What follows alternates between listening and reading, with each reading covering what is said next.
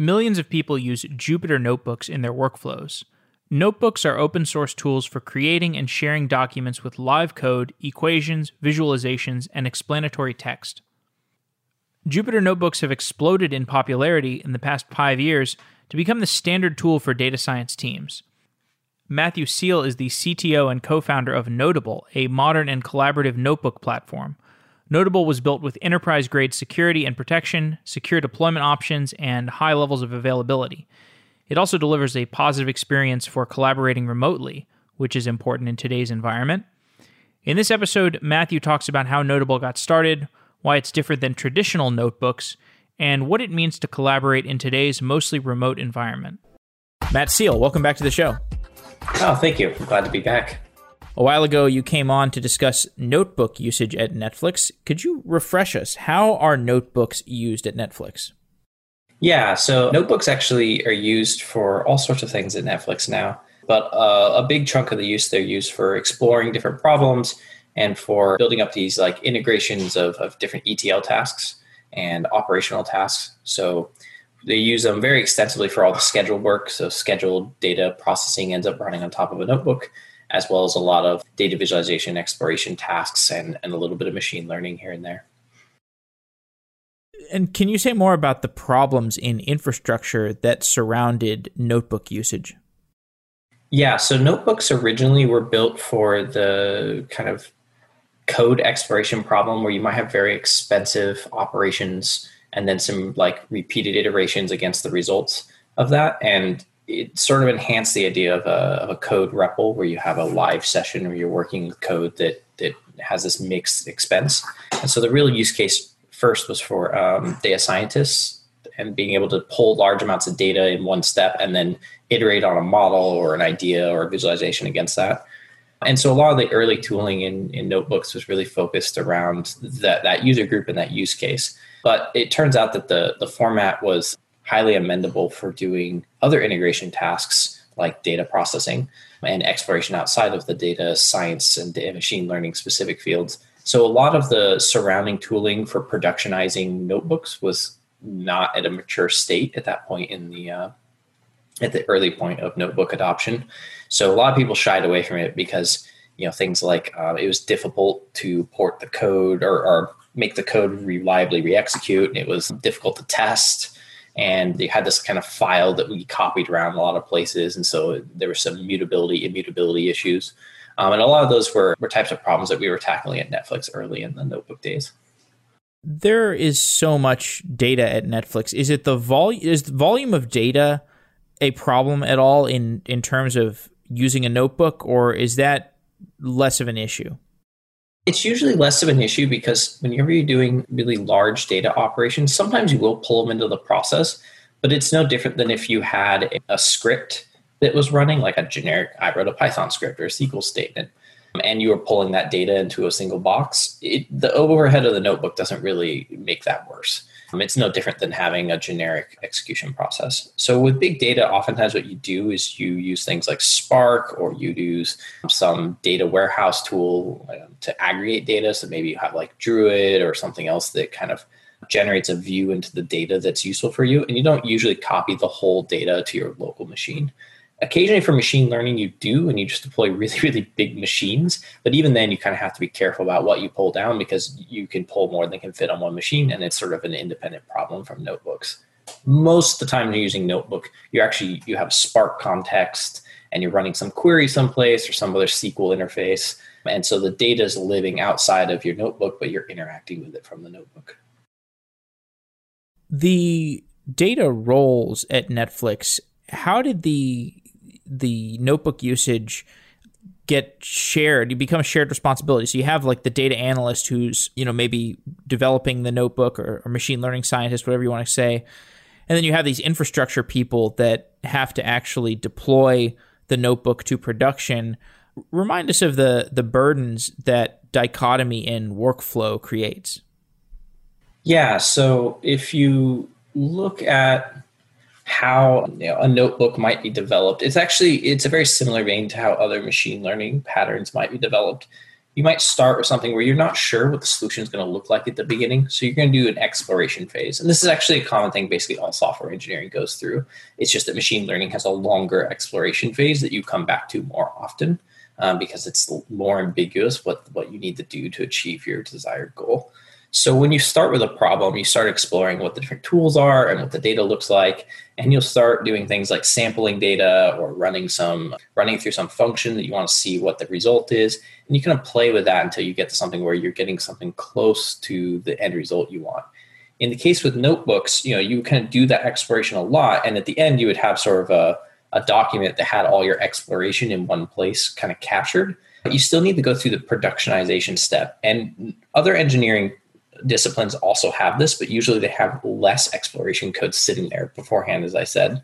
So one of the productionization challenges is really transitioning your development notebook code from a single large document that's explored everything to something that reproducibly reruns. So it's really important you have something that can run end to end that's going to be reliably executing the intended outcome. So you need to do things like clean up code that you no longer need, make sure it can rerun from a fresh state with no prior environment context for things like maybe you ran something and then deleted it, but it was still in memory and you were relying on it, things like that.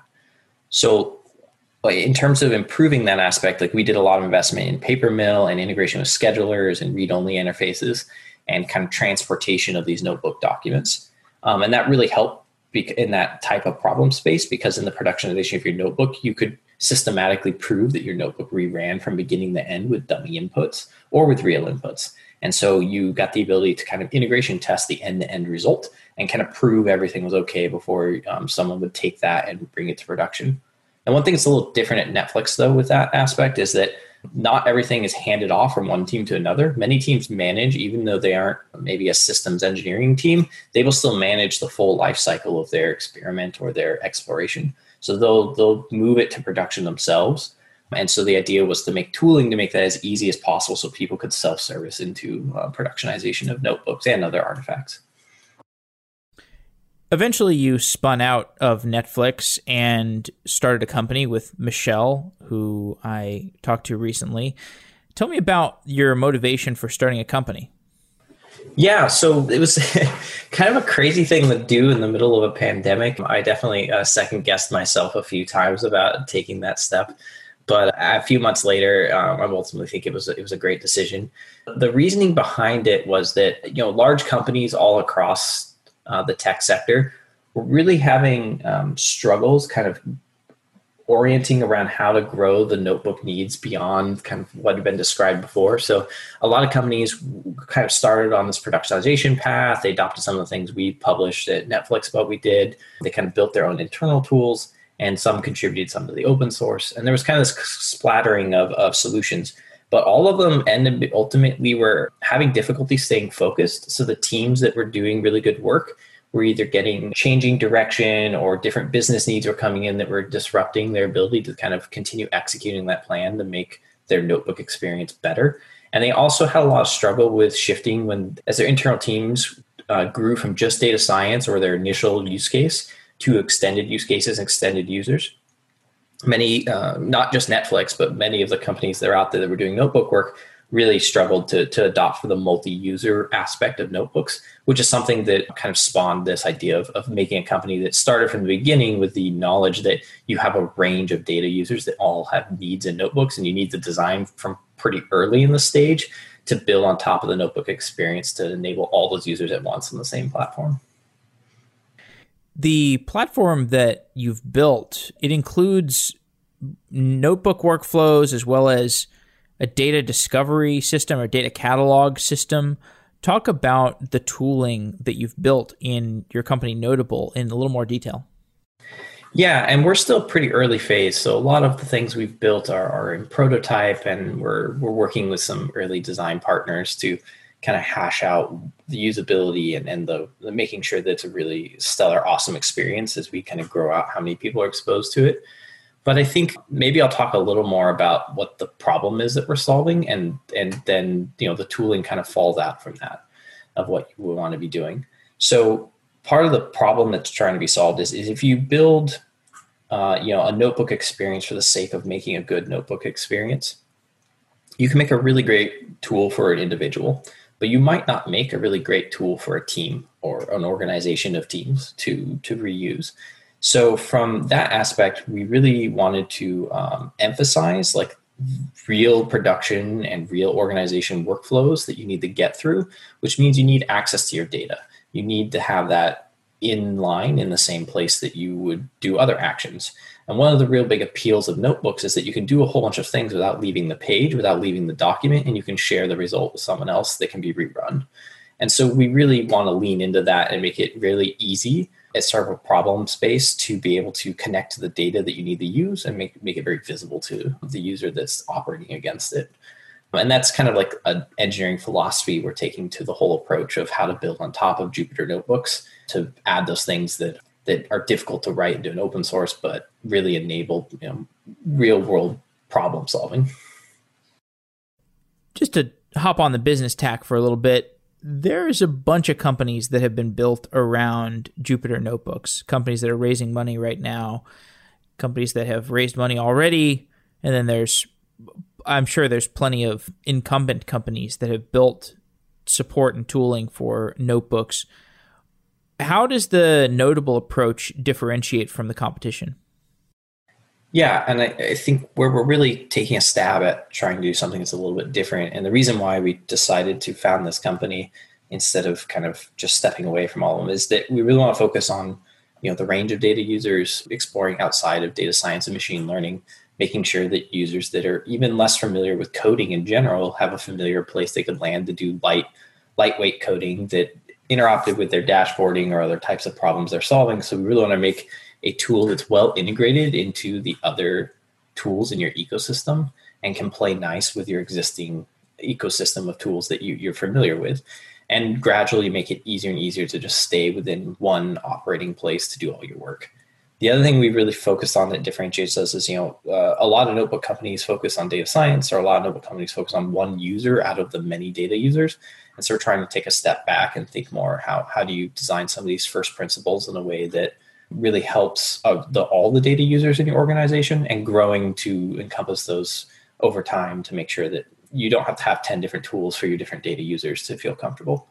And I think that's something that's been a differentiator from a lot of prior notebook efforts, or prior notebook efforts have had to try and change their direction to accommodate other users, or they really want to focus on one user and do it really well for that one user.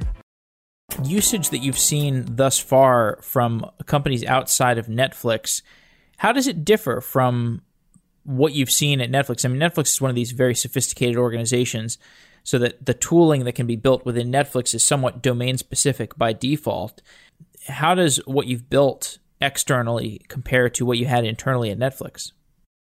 Yeah, the funny thing is when we were at Netflix and kind of doing this promotion of how we were using notebooks, and kind of when we last talked on the show here, shortly thereafter, there was a lot of interest from other companies wanting to talk with us about things. And we sort of got together with different groups and tried to get either meet them one-on-one and talk about what they were doing in notebooks, or we also had some sessions where we pulled in groups of people from different companies that were all in the notebook space trying to figure out what to do. Turns out pretty much everyone had the same set of problems with the same set of domain issues in the same organization of data issues and user issues that they were all solving independently in mostly the same way.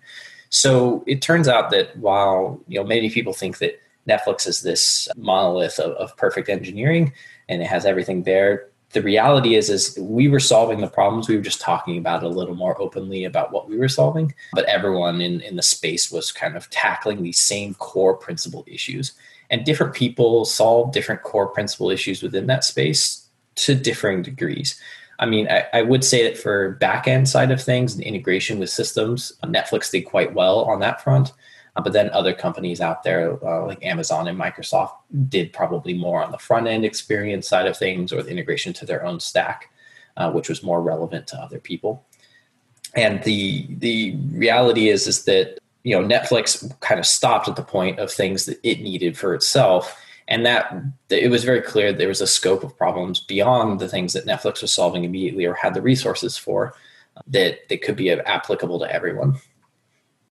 The sophistication of the data world, the data market, has increased pretty rapidly over the last 5 years. And yet it seems like the same problems existed that the same problems exist today that existed 5 years ago when I started doing this podcast. Like, you still have this problem of handoff, infrastructure handoff, and like kind of the CI/CD workflow of data systems, like data models, data engineering. There's not as much of a, like, CI/CD pipelines for some random microservice these days feels very smooth and ironed out, and there's not really like many problems there. It's gotten to the point where it's like, okay, can you build a better UX for continuous integration, continuous delivery?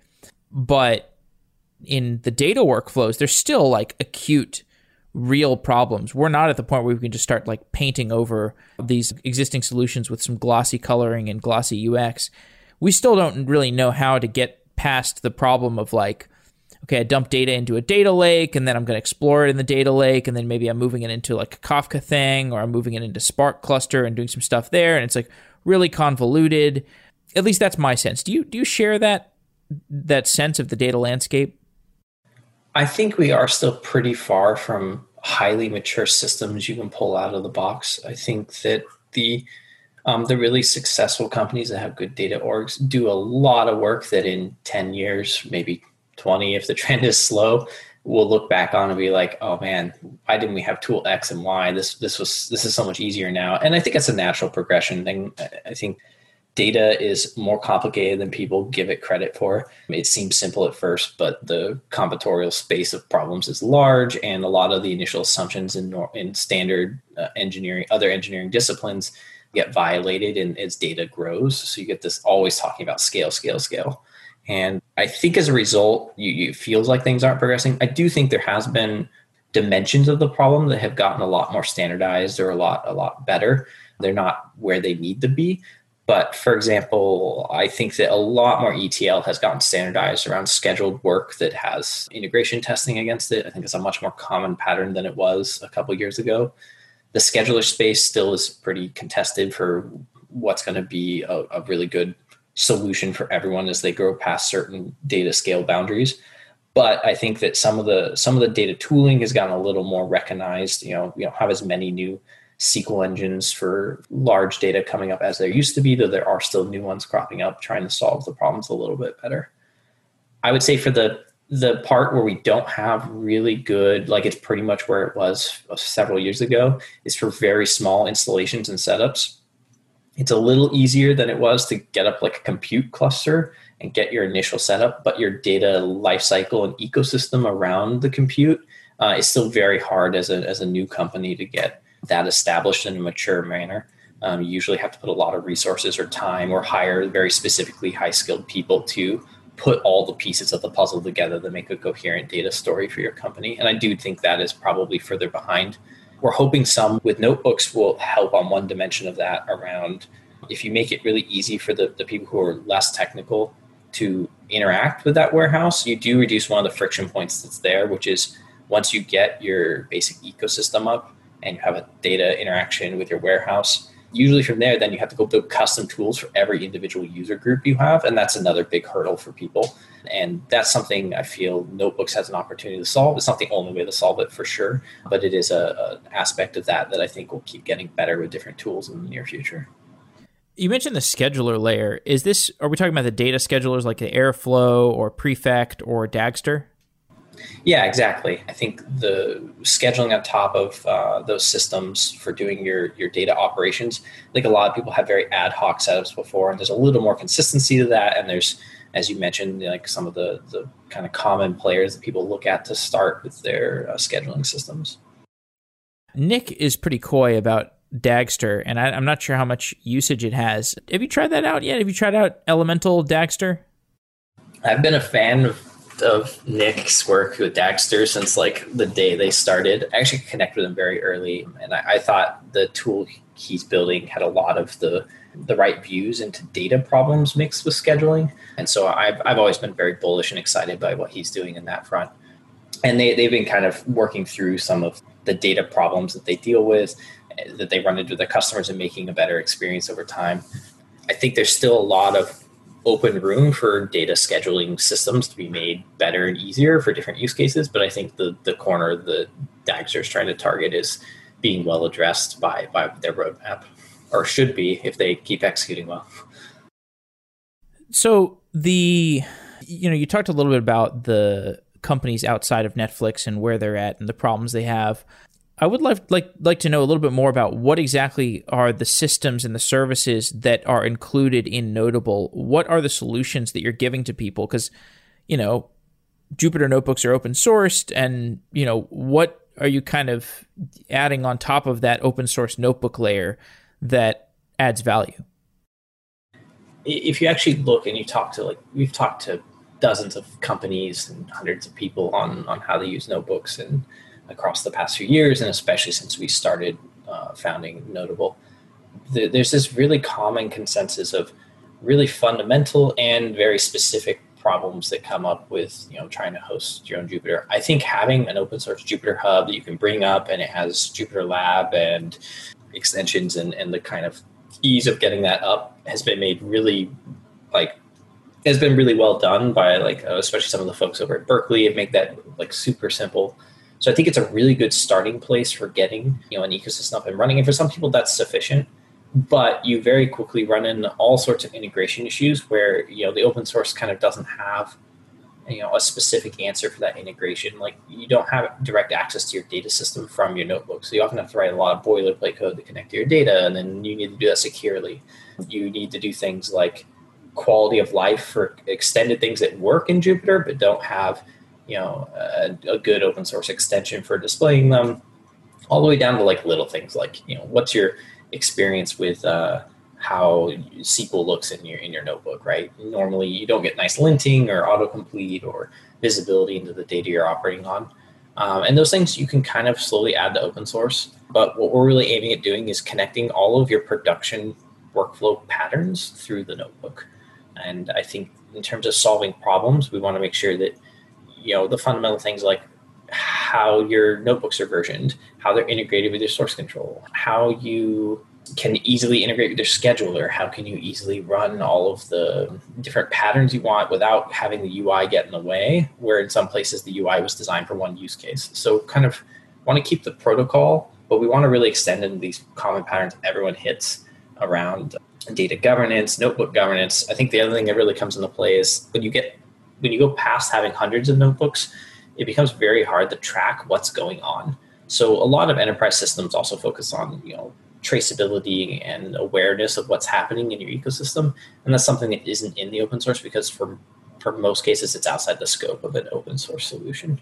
So those are the types of problems we're trying to solve. And we have some pretty good steps to them already. And we've got some amazing prototypes and many of the things already implemented, but we're still kind of working through what the details are before we really say exactly how they're going to work in the open after we get feedback from our early partners on how well it goes. The market is, as I said, fraught with a lot of different companies that are attacking this. Do you feel like what you've built thus far with Noteable has a good enough shot at being dominant? Because it's like, I feel like a lot of these different solutions could sort of bolt on the tooling that you've built with Noteable. And I just wonder how you're going to navigate the competitive dynamics of the business of making a notebook platform. Yeah, so I actually see that in the ecosystem of all the notebook offerings, there's actually a lot of different companies that focus on niches of problems for different data users. And there's also people targeted for solving for the general IC case of someone who wants a better user experience within just a single notebook.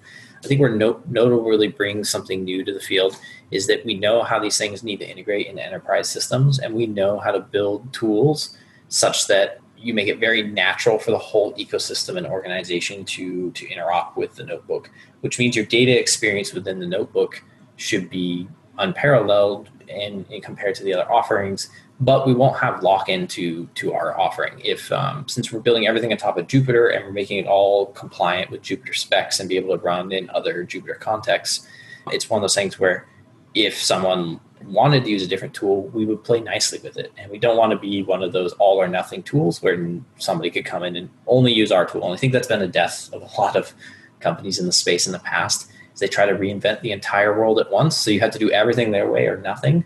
And that really makes it hard for early adoption, and it really makes it hard for transition to using different tools within the ecosystem or adjacent tools.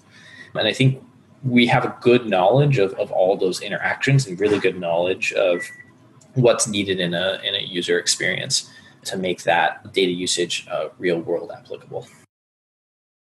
The scheduling problem that you solved with Papermill at Netflix, is that part of what you're offering with Noteable, or are you focused more on the data catalog and data usage side of things?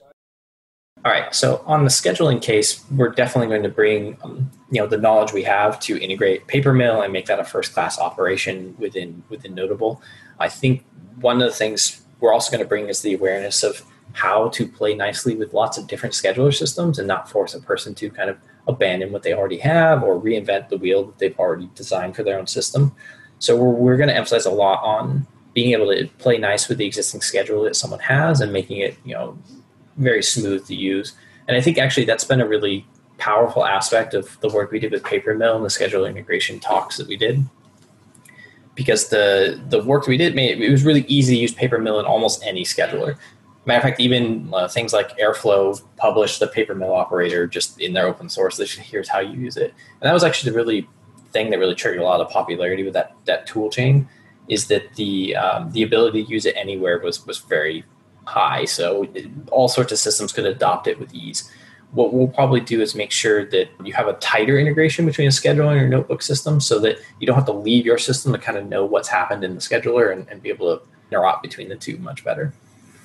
As you're engaging with these companies that are potential customers of Noteable, what have you learned? What have you learned about how their infrastructure is set up and how they are using notebooks? I mean, whenever I ask this kind of question to somebody, the answer tends to be, well, we're surprised every single time we see some customer deployment. They're always using something in a weird way. So what are you seeing? Yeah, I mean, so far, a lot of it has been pretty standard. A really common thing that's been asked a lot is people just want something that's a little bit better than the open source. Like we'll do all these like fancy things we're going to do and these like awesome integrations and things. And honestly, a lot of people are at the stage of their deployment and integration lifecycle where they need like the most basic interaction improvements. And I was even surprised on things with like how much people cared about the visibility and the governance of like, what even are these notebooks? I mean, it's not surprising, but it is in its own way. Just having the knowledge of where all the notebooks are, who owns them, and what and how often are they used. Like the most basic usage stats are something that's like one of the most commonly asked for things that we kind of just assume was for granted. Doesn't everyone build this or have this? And I think it's something that was a little surprising that like that alone gets people interested in using a new product. And I think that's a really low barrier. So the barrier being so low was lower than we expected. I think it gives credence to why the launching this company that solves a lot of these basic problems and then start solving the really hard problems had a lot of value add for us, is that we know those problems were going to be solved on day one. Tell me about the necessity of sharing notebooks, like one company having a notebook and that, might be used as a template for a lot of different things and other people needing to use that template. I'd love to get into some usage of notebooks some usage and workflows that different companies are using it for. Yeah, and there's a few interesting ones. I'll maybe talk some about the Netflix one, and then I'll talk some about some other use cases that Netflix didn't use as much. But in the case where you kind of promote a notebook to a template, you can think of this as elevating the level that you're sharing the notebook from like individuals you're sharing with to a whole org and giving it some first-class attributes like making your scheduler know about that template by name and know all the arguments it needs or the parameters it needs to execute. And in this promotion process, you can sort of get these like golden kind of stamped versions of notebooks that are available in immutable form that have a well-defined characteristic of operating. So it's a complete integration operation task. And when you get some of those, you can, what we would do at Netflix is we exposed these templates and we let any team contribute. So lots of teams contributed their own templates for common workflows across several teams they supported. And then all they had to do to tell a user was they just submit this notebook. They kind of go through a review process. They write a test or 3 for it, and we promote it through after they've kind of done all the things like documentation and things in the notebook that we pull out. And then from there, all of a sudden, all their users could just specify, oh, here's the name. It auto has all the arguments you need, and you just need to fill them in with, here's a clear auto-generated doc, and everything is there for you out of the box. And that was a really easy way for people to introduce new common patterns. So something like a really, the most basic one is my Spark template, where I want to run a Spark job, and then I just want that to be able to pass in a simple Spark query and it just run. But then I also want the option to configure anything. That's a really easy thing to build a template for, and it's very visible what you're doing. Then some more complicated things you might do might be like some sort of synchronization from like a common source. Like maybe you have a vendor who's generating, I'm making this up, but a vendor who's generating CSV content, and you need to transform that, do some filtering, or maybe just even move that from that system to one of your other systems where you have a more mature pipeline to run after. And those little like get data from A to B is a super common pattern that usually isn't that much code. Sometimes it is more if it's a system that doesn't have a good library behind it. But usually you just have dozens of these little use cases where I need to get data from system A to system B. And there's a perfect use case for a notebook template. In terms of sharing, I think one of the really important attributes that enables that is you need immutability and you need read-only modes. So you need to have everything you run referenced from an immutable source. And what I mean by that is that your version that you're running for your template or your notebook is not going to change between executions. You might, in the next execution, choose the latest version, but you can always run version 647, and it will run that exact code, and you know what that code is. And that's a really important attribute for productionization and maturity of a scheduled integrated system. And then read-only is also super important. You want to be able to read the results or read the template without knowing no one can edit the source of truth or edit what the results were. If you want to get new results or you want to change it, you always make somebody copy or make a new version. And then from there, they can kind of play with it as they want, but it doesn't affect the original source of truth. And those two attributes really enabled those kind of well-productionized, shared, templated notebooks. And they're pretty simple. You just need to make sure you put the rules and the interfaces in to enable that. Outside of Netflix, there were lots of interesting use cases. Things like there were some great ones around security exploration. People would do system inspection and kind of run through a checklist of things to look for intrusion or anomalies within their system, either for security purposes or even as a data analysis thing, finding anomalies in data that they're being given or that they're producing. And that was a really interesting use case where you kind of run that periodically and kind of have an alert trigger when something's out of band or as a template for a runbook. We did this a lot actually at Netflix, and I know other people did other places where you can actually make all your kind of PagerDuty runbooks, just little notebooks you can run through. You can document manual steps you need to take. You can put the automated, like, do these API calls with this input here, and you can kind of capture what someone needs to run through in an emergency situation to kind of repair a system that's in dire straits. And those are like a couple really common examples of productionization of notebooks that can be done well.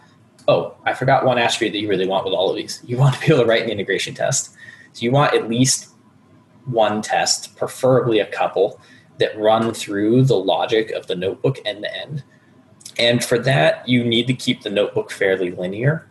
Otherwise, your integration test will have a hard time covering the branching pattern and the edge cases that you can run to within the notebook. Outside the notebook, the ecosystem you're interacting with might have lots of edge cases, but you want to prove that the notebook logic is sound and that when you run it, it's going to reproducibly rerun. And a really common thing there to do is just schedule a paper mill job to run your notebook that you're going to use in the real setting with some dummy inputs, and just run that every time anything related to it changes or on some schedule, and then you have a reliable way of knowing that your notebook's going to be okay.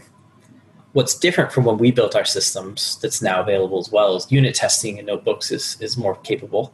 So there's a library I helped a Google Summer of Code student work on called Testbook, which is in like kind of the first release cycle of features.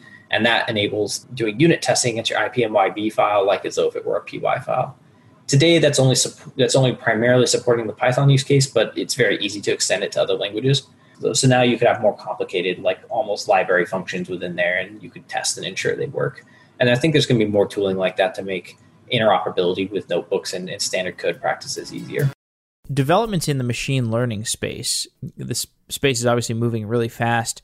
Are there any opportunities to leverage all the change going on in the machine learning ecosystem as a product designer for Noteable? Like, what do you see as an opportunity business-wise in making better machine learning experiences through your notebook platform? For machine learning, there's a ton of great new libraries that have come up, and I think it's been a rapidly evolving space, but more and more libraries are coming out of the box with visualization enabled by default. And a really natural place to do that visualization is within a notebook, because you don't have to have some export you're going to look at or some other system where you're going to dump the results you need to analyze. So more and more machine learning libraries are actually coming out of the box with support for outputs for Jupyter that render naturally. And then you get a much richer evaluation experimentation pattern where you need much fewer lines of code in order to get a rich representation of the state of the problem you're looking at, or the state of the result that you're looking at. And for the tools that are out there that are up and coming or already established, I think that's like a really winning aspect of notebook integration, that, if you're looking at solving for that corner of the data user experience, that making sure those tools behave really naturally within a notebook experience is critical. You might do things like make sure if they do have visualizations that they get captured cleanly and render nicely. You need to do things like, if they don't have a visualization, but they have the data for building a visualization, maybe automating when that is run in a notebook experience to additionally trigger off visualization rendering for the user, and making it so that the user can do visualization with less code.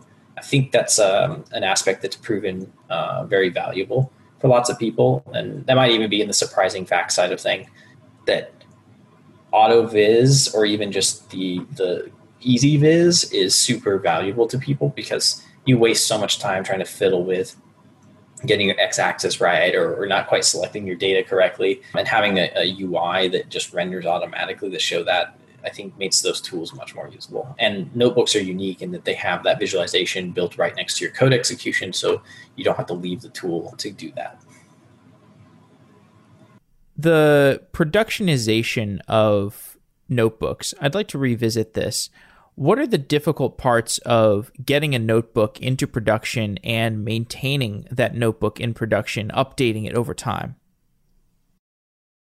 For notebooks in general, I actually reverse it from the other way around. I think if you start with, a lot of people get stuck on, hey, how would I productionize a notebook relative to this really sophisticated library with large amounts of DevOps tooling and CI/CD tooling already in place, or lots of best practices. I think actually where the problem is, usually if you have a lot of those tools in place, productionizing a notebook is like productionizing anything else. You make sure you have a test, you make sure you have code review, and you have a deployment cycle that controls when that notebook goes to users. And beyond that point, that in the standard execution environment is pretty normal. You're, in this case, you're usually doing integration tests, and you're usually doing some sort of SHA-based promotion to whatever your production line is for exposing that asset to a user, either in an automated or manual fashion. And when you actually look at it from the reverse side, look at actually how most orgs have data usage. And you were talking about, like, things are still kind of not great in data usage tooling. A lot of orgs, even very big, sophisticated orgs, have a million S3 files that have some Python code in them that do their ETL, and they're someplace and they're copied between places, or they're in someone's hard drive or an on-prem system, and they just have these scripts that are everywhere. And if you come at it from that point, those users have been neglected from tooling, because the tooling is honestly kind of hard to get set up, and it's 1 to 3 context shifts away from the problem that these other users, like data analysts and data engineers, are focused on. They're not focused on best practices around programming tooling. They're focused on getting a data result to their business to analyze. So they care much more about the dimensions of the data they're working with and like the consistency of it. And then tertiary concerns are things like code quality or version control. And they're gradually growing into using those tools, and there's things that make them smoother so they don't have to think actively about using those aspects. But if you start from that POV of a user, you had a script someplace that's stashed, I don't know where, and you run that for your production, and then that person moves teams or leaves the organization, and then your ETL pipeline stops working one day, you have very little visibility. So your productionization of that script was pretty poor. If you think of how a notebook could be used in the same way, where I did some development in my notebook in my personal space, I ran a schedule with it, and then I kind of walked away. Or I run it every morning on Monday, I manually go run my notebook. This is a more common pattern than people care to admit. So I think when you want to talk about productionization, you really want to make it easy to get away from those patterns without the user having to think a lot about what they're doing. So one thing, making very visible the versions, like automating the scripts they're doing to be into some sort of linear or actual version control system to get visibility into changes over time without the user having to change their workflows substantially. Also making the tooling for how you're interfacing. Like one thing that made productionization of notebooks much more successful at Netflix was users could start using notebook templates without knowing they were using a notebook. They didn't have to know what a notebook was. It was a tertiary concern to them until they got used to using one. But what we did was the way you executed, your result would be a notebook. And if you look at what ran as the source, it was a notebook. And you just had read-only copies of all these things. And when we would put to people for how to debug, you want to productionize the life cycle of something. So you need to make debugging easy. You need to make relaunching the environment that something ran in easy. And you need to make it easier to review and analyze what changes have happened. And so you can kind of chip away at these problems from different angles, but being able to see what ran, being able to reproduce the environment without the user doing any action, like just clicking one button, I should be able to rerun in a live environment what I ran in a scheduled environment that was automatically built for me. And that's where you want to pull all the users' tertiary concerns into a common pattern that helps the productionization from a coding point of view or a code engineering point of view without encumbering the user with having to learn 10 systems. And I think that's where a lot of people get tripped up. And I don't think it's specific to notebooks. I think it's just that people that leaned into notebooks early, oftentimes for users who were in the groups where coding best practices were tertiary to their primary day job concerns. The whole idea of generating new notebooks from immutable read-only notebooks, it reminds me of it was a post by Max Bushman a while ago about the immutable functional data engineering. Does that resonate with you, the idea that you have these immutable structures that you reuse and you generate new structures from those, even with as high a abstraction as a Jupyter notebook? Absolutely. I mean, and if you look at the structure of a Jupyter notebook file, it's a well-schemed JSON document that you can think of as a little tree structure. So it actually mirrors a lot of those types of problems, though you don't really use it at that scope for the type of problem we're talking about with immutability, but it is there and is corollary. What you have with the notebook is usually a very small source document. It's not like this gigabytes of data type of problem, even though it might be processing gigabytes or terabytes of data.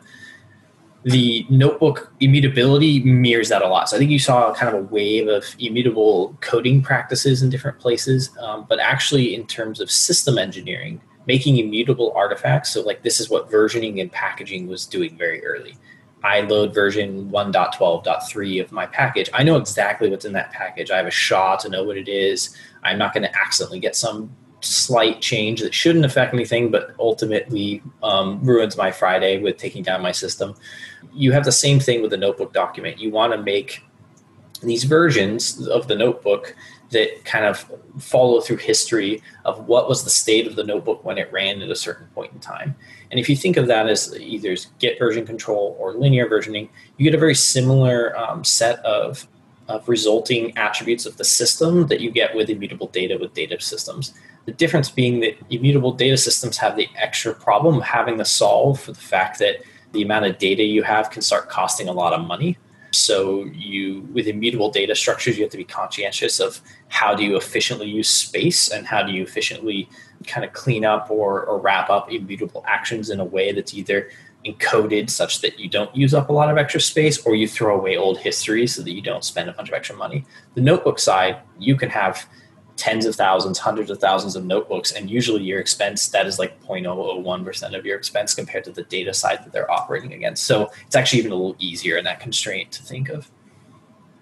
As we begin to wind down, do you have any predictions for the future of notebook infrastructure or even just data engineering infrastructure more broadly? I think that a lot of companies are going to be adopting more mature data life cycles. In the past few years, I think it's become very apparent to many kind of, you wouldn't call them tech companies, but companies that have tech infrastructure, that their data quality of their ecosystem around their data is causing data quality issues.